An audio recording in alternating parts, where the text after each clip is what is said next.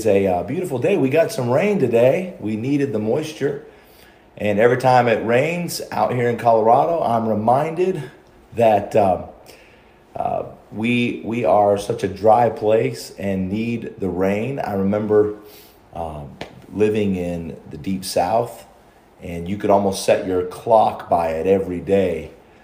Somewhere about 3 o'clock in the afternoon, the heavy tropical rains would pour, and we have more water than we knew what to do with. But out here, this is a dry land and we need moisture. And I think about that often. And I think about the rain in the Bible as a picture of the coming of the blessings of God, the revival that God has promised, the latter rains. And when it rains, we have rainy days like today. I think, man, Lord, send the rain, send revival, send that time of refreshing and the blessing to God's people. And these are great days. Well, I thank the Lord for it. Had a great morning together. It was a wonderful time. I got to meet several visitors and just many new faces. Just thankful for how God is bringing people to Front Range and looking forward to ministering and getting to know each of these that God is sending, praying for more to be saved. It was a joy to baptize Kate today, and thankful for obedient faith, a childlike obedient faith. What a joy it is to see that. May we all have that in our experience with the Lord. It was a blessing today to hear the testimonies from our teenagers and also the counselors that went along with camp, and hear what God did in the hearts of our young people at camp, those that were saved, those that surrendered things to the Lord, made serious decisions. And the things that stood out key to me today were the fact that there were spiritual struggles and battles that were taking place, not only collectively in the youth group, but in individual hearts. Satan is fighting. There's a spiritual warfare going on today.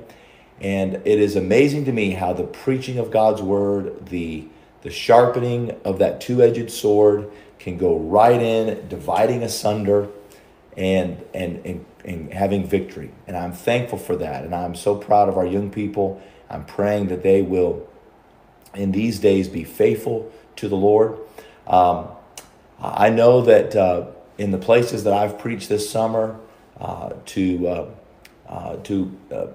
thousands of young people, that there has been significant spiritual warfare in their lives, and yet we've seen God do mighty things. And He is able, and God is able. And He is moving yet in these days. And I know it's easy to get discouraged at the state of affairs of the world, but just remember that in all of this, God is moving. And oftentimes revival comes in the darkest of days.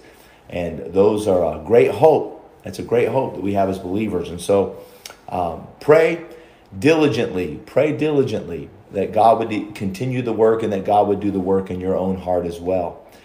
Enjoyed the singing today. Thankful for the Bartletts and the Matthews. It was a blessing to see them today and have them as a part of our service. They have a precious family, and I thank the Lord for their testimony for Christ.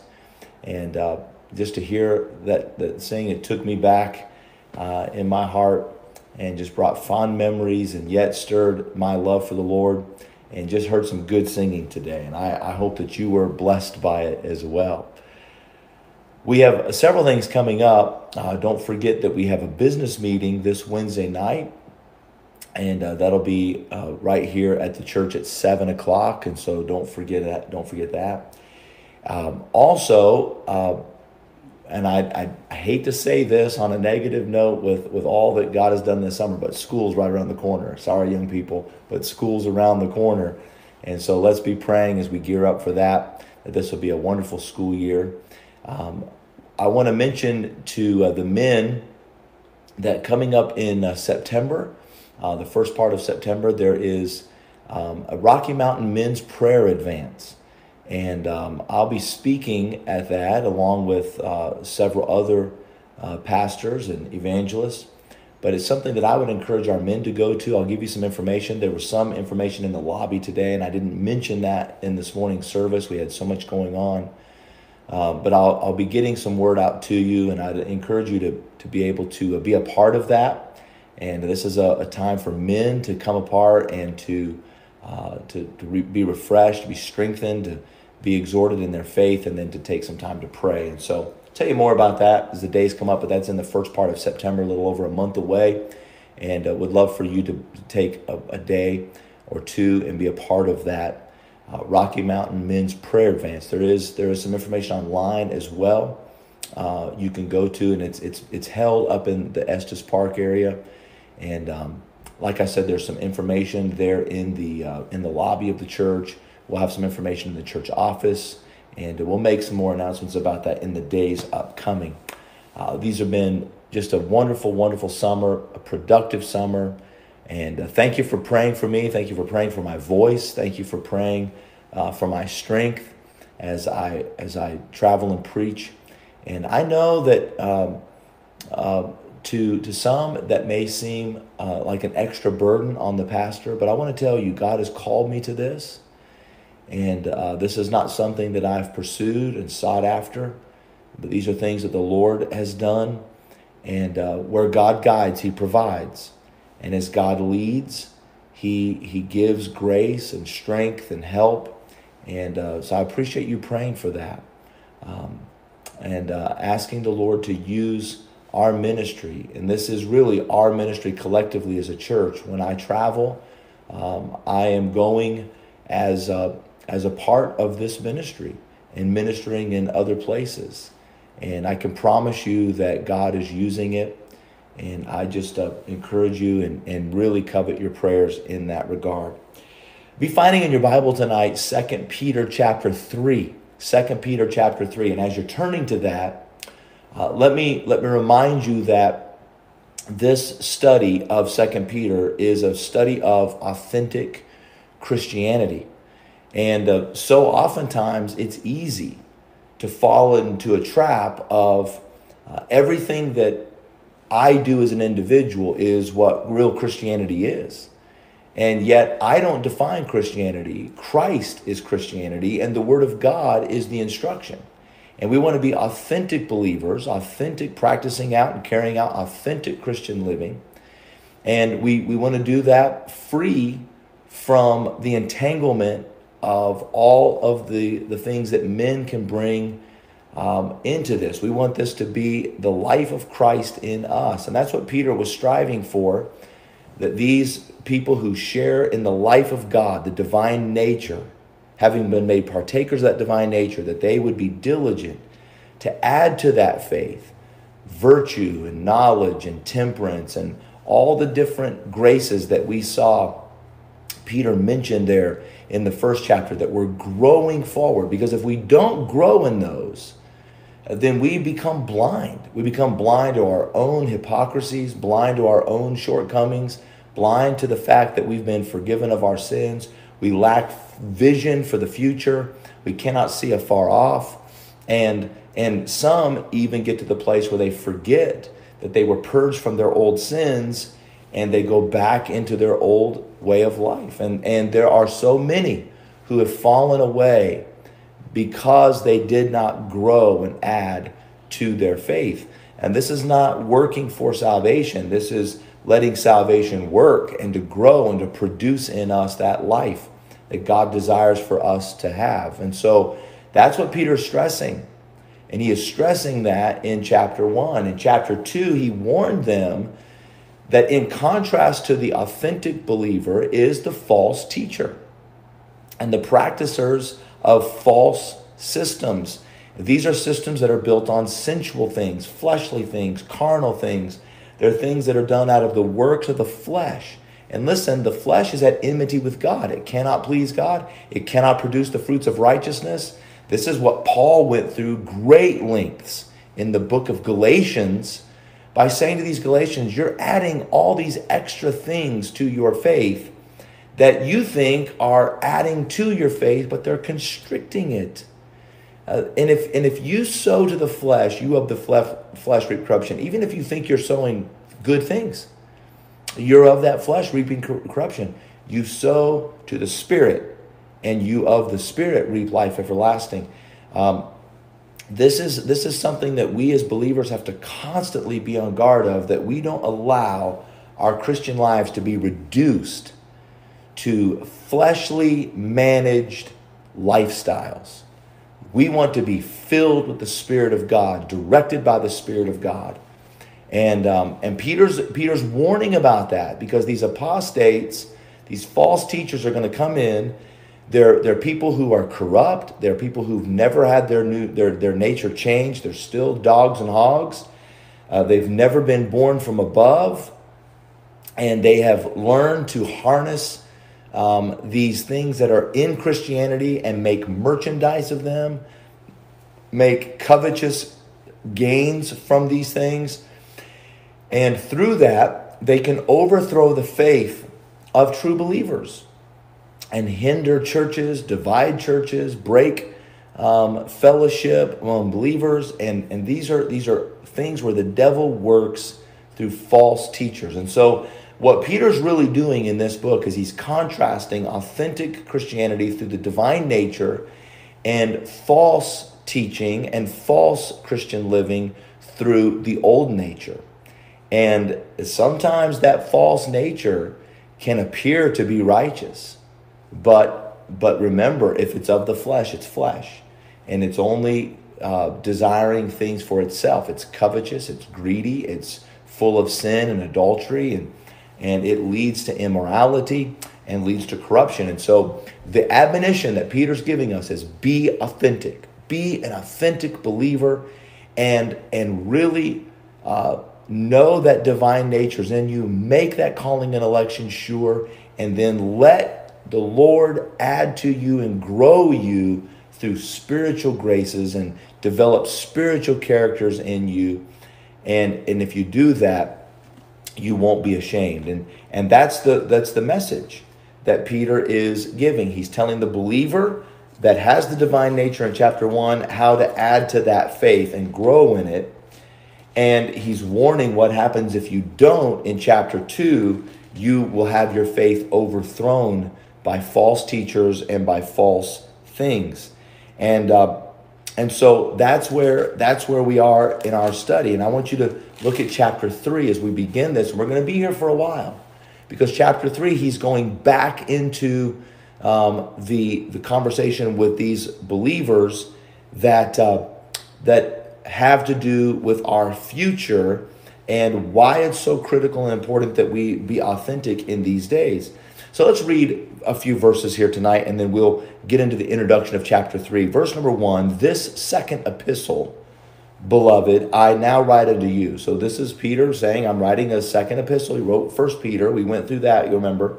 2 Peter, he said, I'm writing this to you now, in both which I stir up your pure minds by the way of remembrance. Now he's referring to the pure mind by default. These are people who have the divine nature in them. Their minds have been renewed through the Lord Jesus Christ. So he said, I am appealing to that part of your nature, not the fleshly part of your nature that false teachers appeal to. They appeal to your carnal minds. I'm appealing and writing to your pure minds, that you stir up that pure mind by way of remembrance, that you may be mindful, have your mind filled of the words which were spoken before by the holy prophets, and of the commandment of us the apostles, and of the Lord and Savior.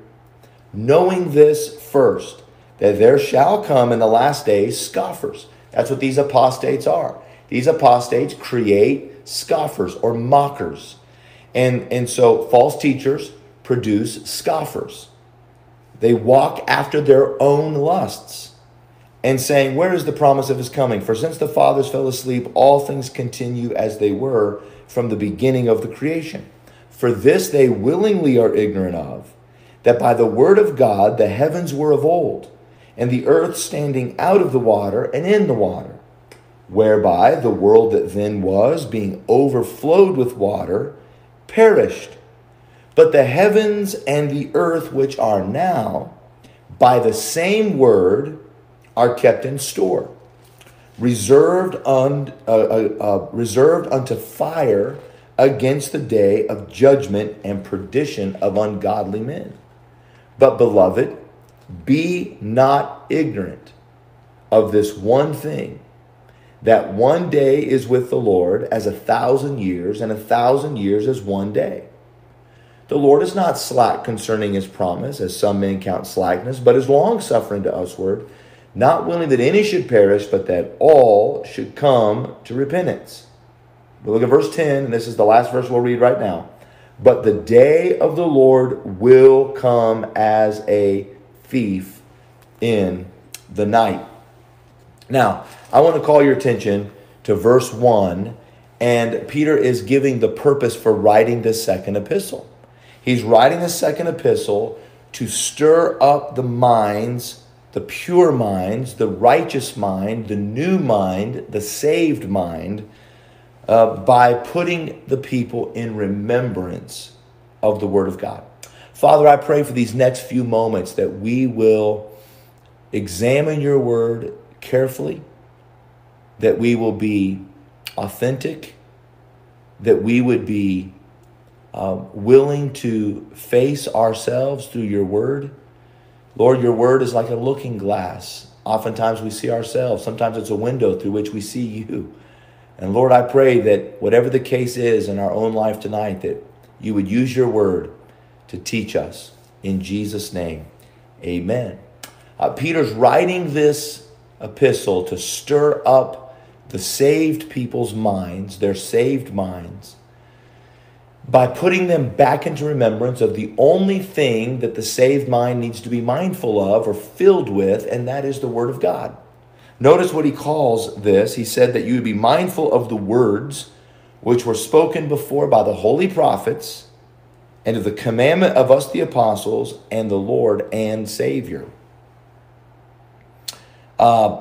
This is interesting. The commandment of the apostles of the Lord and Savior. Now this is the gamut from the holy prophets to the apostles.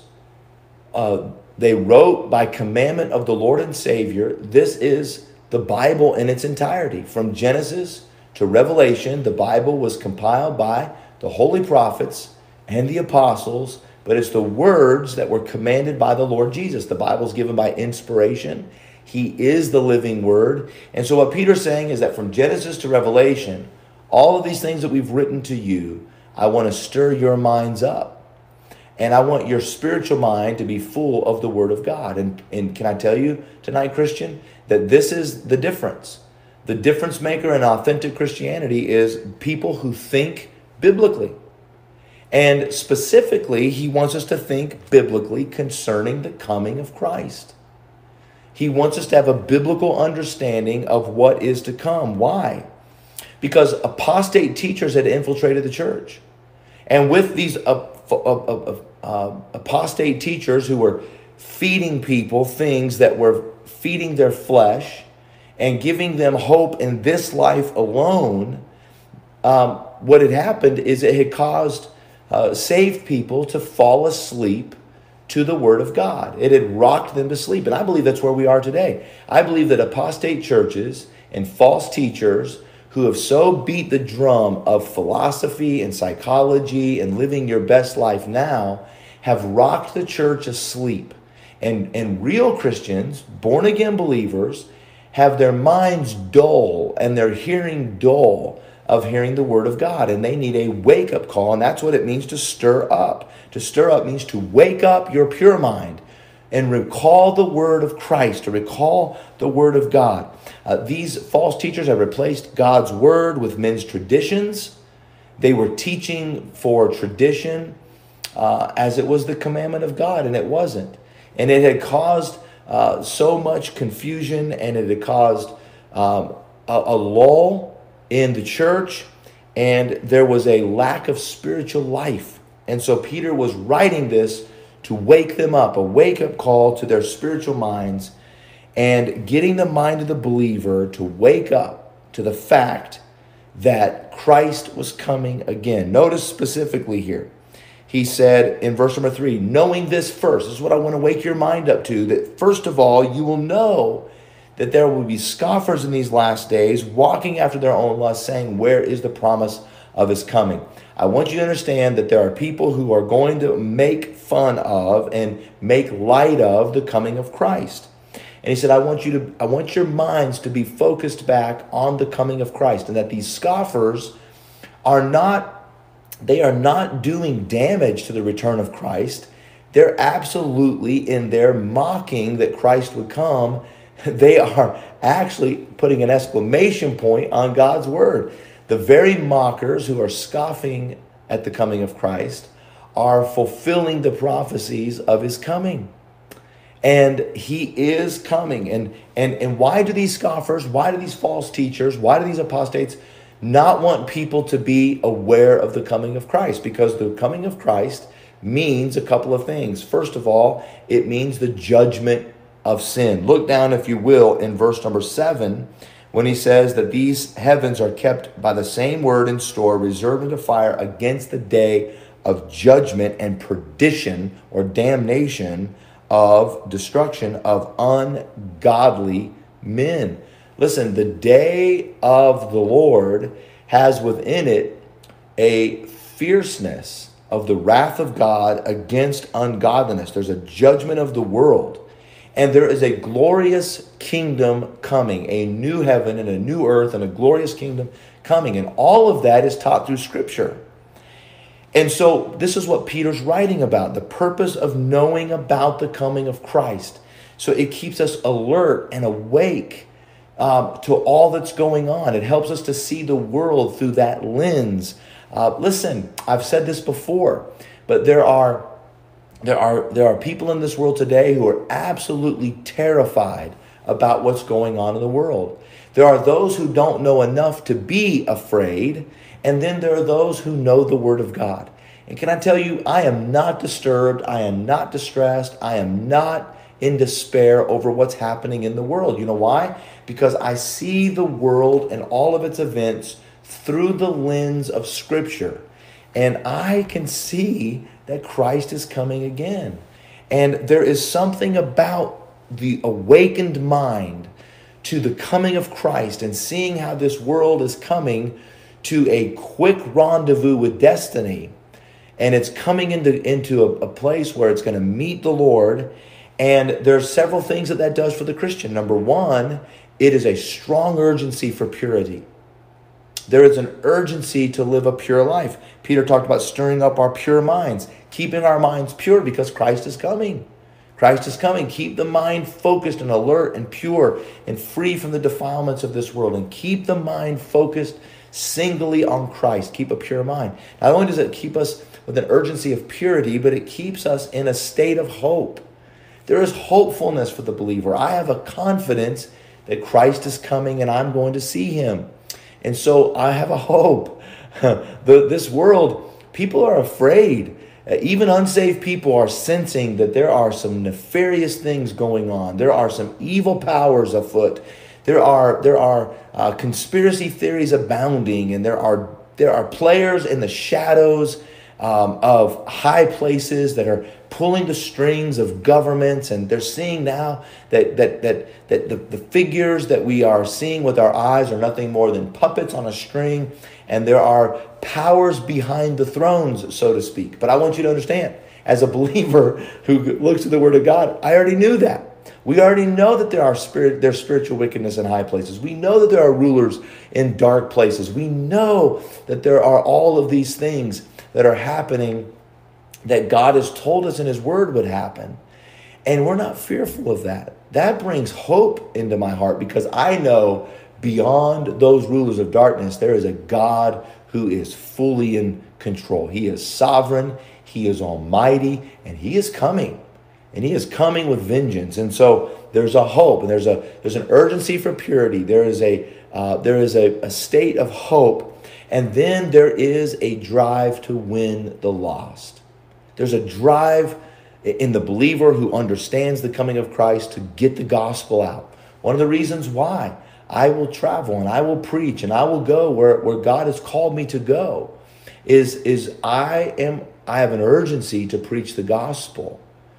And God has given me the giftings, not only of pastoring and shepherding, but of evangelism, to preach the gospel of Jesus Christ and to declare his death, burial, and resurrection, that men may be saved. Listen, there's an urgency, and all of us as believers ought to be those who have this hope. John said it this way in 1 John 3. If we have this hope in us, that we purify ourselves even as he is pure. And that there is an urgency to give the gospel out. In fact, just write this reference down, and maybe if you want to look at it, it's Romans chapter 13. Romans chapter 13, it's in a wonderful passage of Scripture when it talks about the Christian's relation to secular government. But in that passage of Scripture, he says this. He's telling a believer how to live in this time of secular governments. But he says this in verse number 11 of Romans 13, and that knowing the time. That's what Peter's writing about. He's writing about, they know this first, that the last days there will be scoffers and people who are mocking the coming of Christ. And so Paul's writing this, knowing the time, that now it is high time to awake out of sleep. For now is our salvation, or our deliverance, nearer than when we believed.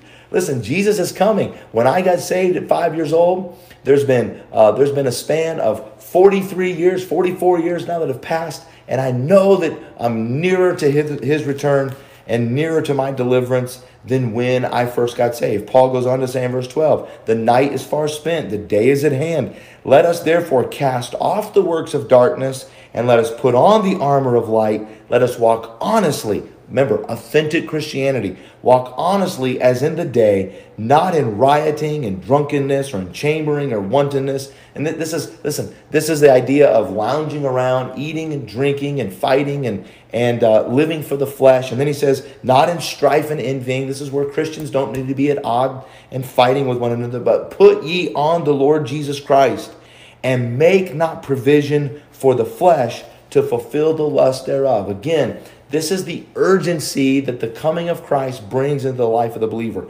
To live pure, to live in hope, and to tell the gospel of Jesus Christ to those in darkness. And so let me say this in closing. This is all introduction now. We're going to go through chapter 3, and we're going to be here for a few weeks. So just buckle up. We're going to be in this, but I want to say this in closing tonight. The scripture that Peter is saying from end to end, from the prophets to the commandment of the apostles, from the Lord Jesus Christ, all of our writings are in unity on this subject. And Christians ought to be in unity on this subject. Now, I know that there are differing views about the timeline and the return of Christ. Some believe that Jesus Christ is going to come before the great judgment or the great tribulation, or what the Bible refers to as the time of Jacob's trouble. And I happen to be a believer who believes in that. I believe that Christ is going to return, and that the return of Christ is the catalyst to that great tribulation. And that doesn't mean that the believer is not going to experience tribulation and trials and troubles and persecution in the world. We're going to experience that. Jesus said that. But to be under the rule of the Antichrist and to be in the world without the Holy Spirit, I believe that there's going to be a catching away prior to that, and then the wrath of God in the great tribulation, and then the glorious kingdom of the Lord Jesus Christ. There are other believers who believe that Christ is going to come in the midst of that. They call themselves mid-tribbers or pre-wrath believers.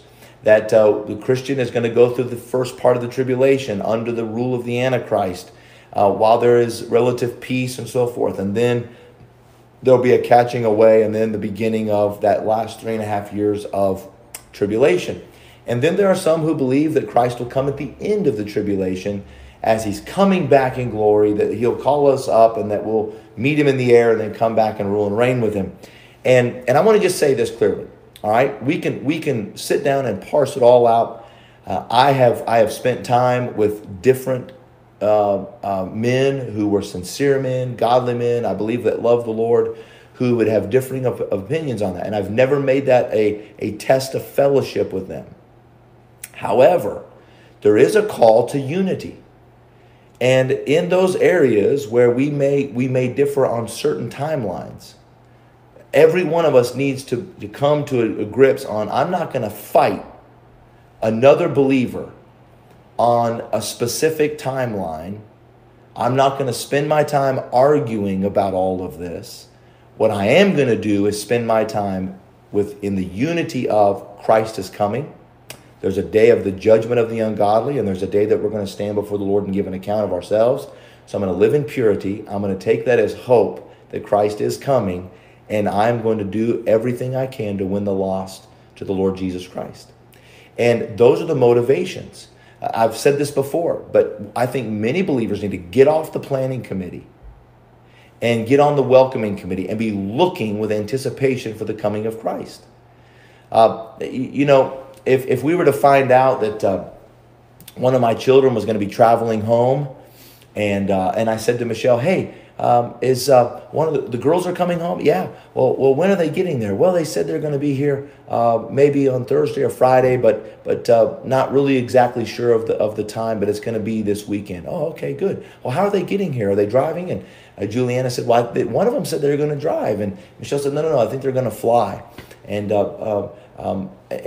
we could all disagree. We could all sit around and parse and scrutinize. What did they say? What did they mean when they said this weekend? Did they mean Friday? Is Friday the weekend? Well, it can't mean Sunday, because Sunday's not the weekend. Now, that's the first day of the week. They wouldn't have said, they say, "Well, I'm not going to be here Sunday, so it's got to be on Friday or Saturday." And we could parse it all out. And when they said they were coming in town, did they mean by train? Did they mean by plane? Did they mean by car? And we could all sit around and we could fight with one another over how they were going to arrive and exactly precisely what time they were going to arrive. And then all of us be taken by surprise when they get here and the house is not clean, the guest bedroom's not ready, and our hearts are not prepared to receive them. They're going to walk into a family with tension and a family not prepared to see them. And instead of being able to receive them with joy, we're going to be ashamed that they're coming.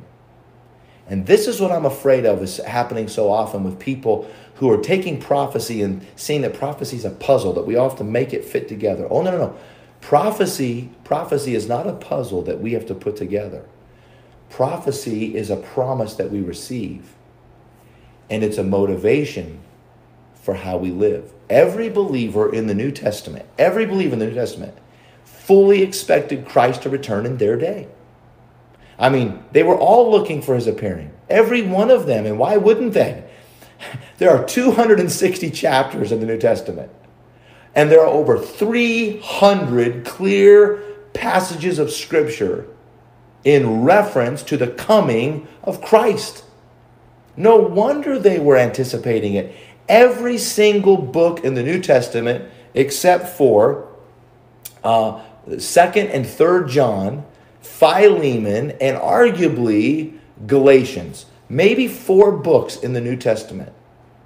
Out of all of the New Testament, only 4 books, and arguably Galatians. I think there's a few passages that we could point to. However, 4 books of the 4 letters, 2nd and 3rd John, Philemon, and Galatians, that do not reference the coming of Christ. Every book in the New Testament, save those 4, have great passages of Scripture about the imminent return of Christ. No wonder these believers were living in the hopeful expectation of seeing Christ.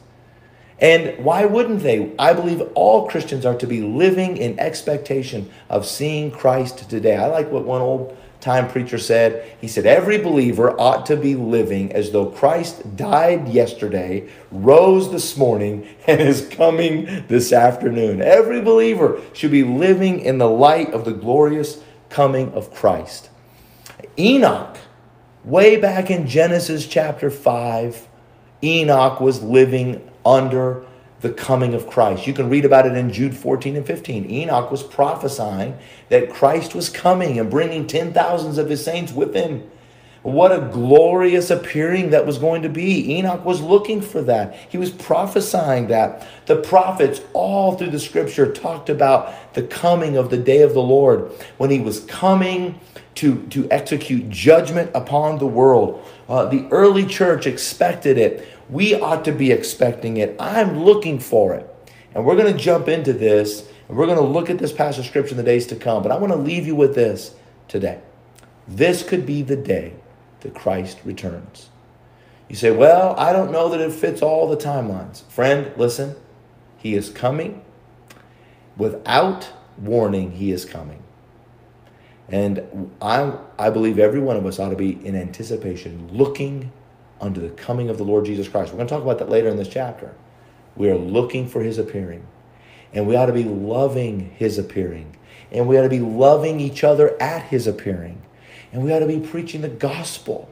And there ought to be this is Peter waking up their minds, to get their minds awake and alert to his coming, and get their feet back on the ground of practical Christian living. And I hope that this chapter will do that for us. Let's wake up. You know, we hear a lot of talk about people going woke today. And corporations are going woke. Our government's going woke. In many cases, the military is going woke. And there's this movement of going woke. And we listen, we don't need to be woke. We need to be awake. And there's a big difference in that. And so I pray that God will use this in the next few weeks to have our minds awake to the coming of Christ, and how we can live in light of that, in purity and in hope and in gathering people with the gospel. Father, I pray that you'll use your word tonight to speak to every one of us, that we would be challenged to live out the Christian life authentically in light of the coming of the dear Son of God. And we pray with John, even so come quickly, Lord Jesus. We long to see you. May we be busy occupying until you come. In Jesus' name.